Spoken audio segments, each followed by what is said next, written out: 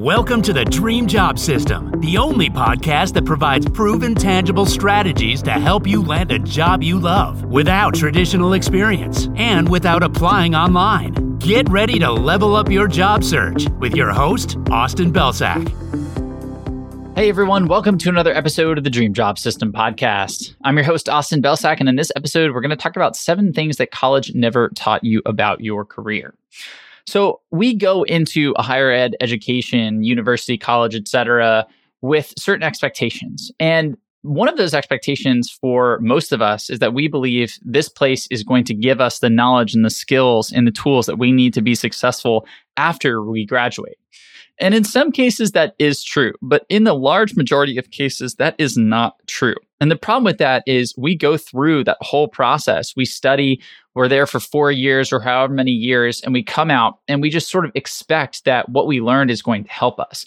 And the problem with that is it's not going to help us in most cases. And so then we have to kind of reel from that understanding, and then we need to understand where to go from there. We need to understand specifically where things fell short and how we shore those up.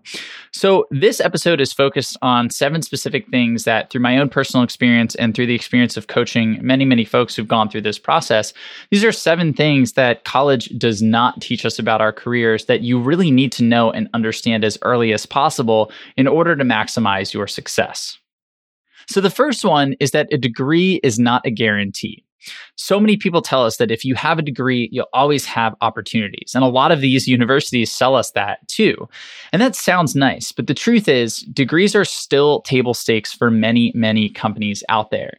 Having one might get you in the door, but it doesn't differentiate you or guarantee you a job. And that can be a really frustrating realization for a lot of folks out there. If you want to get this job, you need to go above and beyond that degree. You need to do even more. That degree right now is just kind of getting you in. It's table stakes, and basically everybody that you're competing with is going to have one.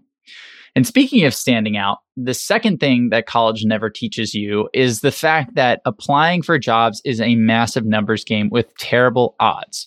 So we hear this a lot, right? Applying online is a numbers game. Applying to jobs is a numbers game. And that is true. But what people don't tell you is just how awful the odds are.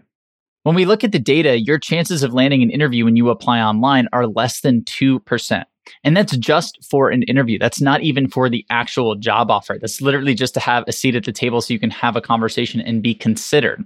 So those odds are really terrible. The third thing that college never teaches you about your career is that the job search is a sales process. So I talk to so many people about this, and sales tends to be very polarizing. There are either people on the I love sales side of the spectrum, and then there are people on the I hate sales side of the spectrum. And frankly, outside of sales, the vast majority of people do not like sales. But the fact is, whether you love sales or whether you hate sales, it doesn't matter. Because as an employee, as a candidate, your labor is your product. And things like resumes, LinkedIn profiles, cover letters, value validation projects, etc., those are your marketing materials.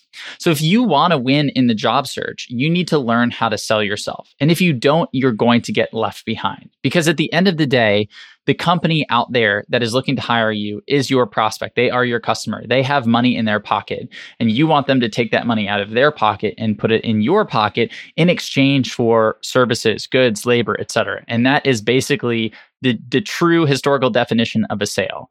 So if you want to win more jobs, you need to learn how to sell yourself. And investing in sales courses, sales best practices, upskilling in sales, all of that is going to pay really big dividends for you. The fourth thing is that a resume is not enough.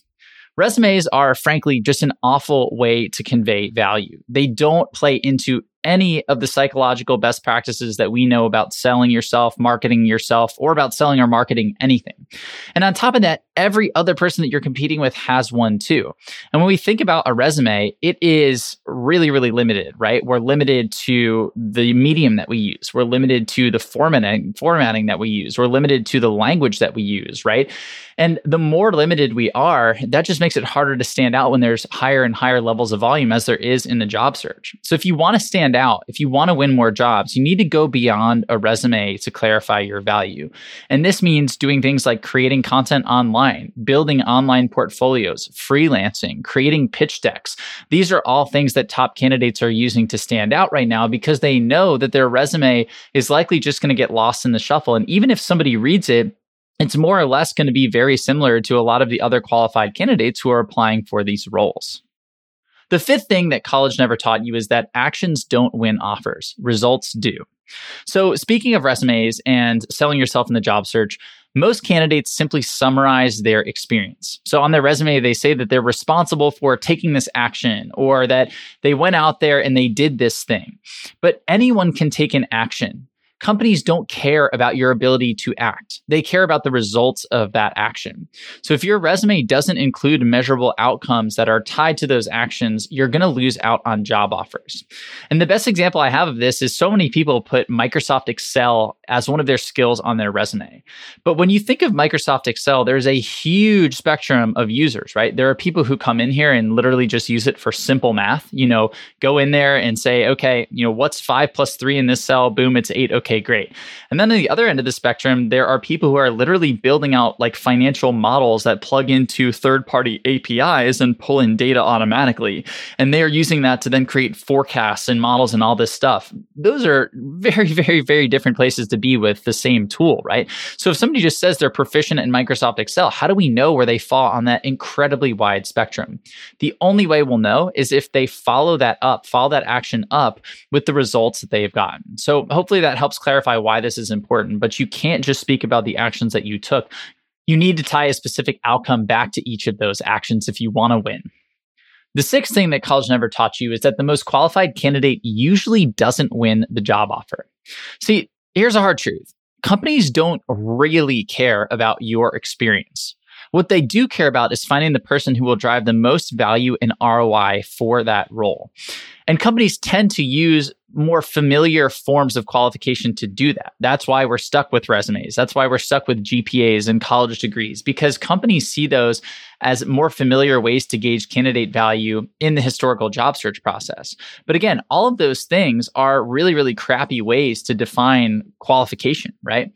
So that should actually be liberating for you. I know it may sound scary when I say it at first, but this should actually be liberating because it means we don't have to focus on those. Instead, we need to think about what companies really want here. What goal are they hoping to achieve specifically when hiring for this role? What challenge are they hoping to overcome specifically when hiring for this role?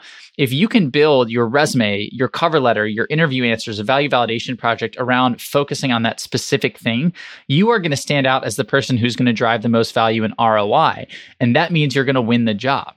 So that does not mean you need to be the most qualified candidate. And that is also typically why the most qualified candidates don't win, because they're really, really bad at selling themselves. Instead, it's the person who is best at selling themselves, at tapping right into what the company cares about and what they need, that ends up winning the job offer. And then the seventh and final thing that college never taught you about your career is that you shouldn't wait to be 100% qualified. So much of what we learned in college teaches us that we need to be 100% ready before we step in the door, right? If you want to ace that test, you need to be 100% prepared. If you want to, get into this honors level track, you need to be more than 100% qualified for the regular courses that everybody else is taking, and so on and so forth. But this is not true in the real world. You should not wait to be 100% qualified to do a job, because if you can do everything on day one of a new job, you've made a lateral move.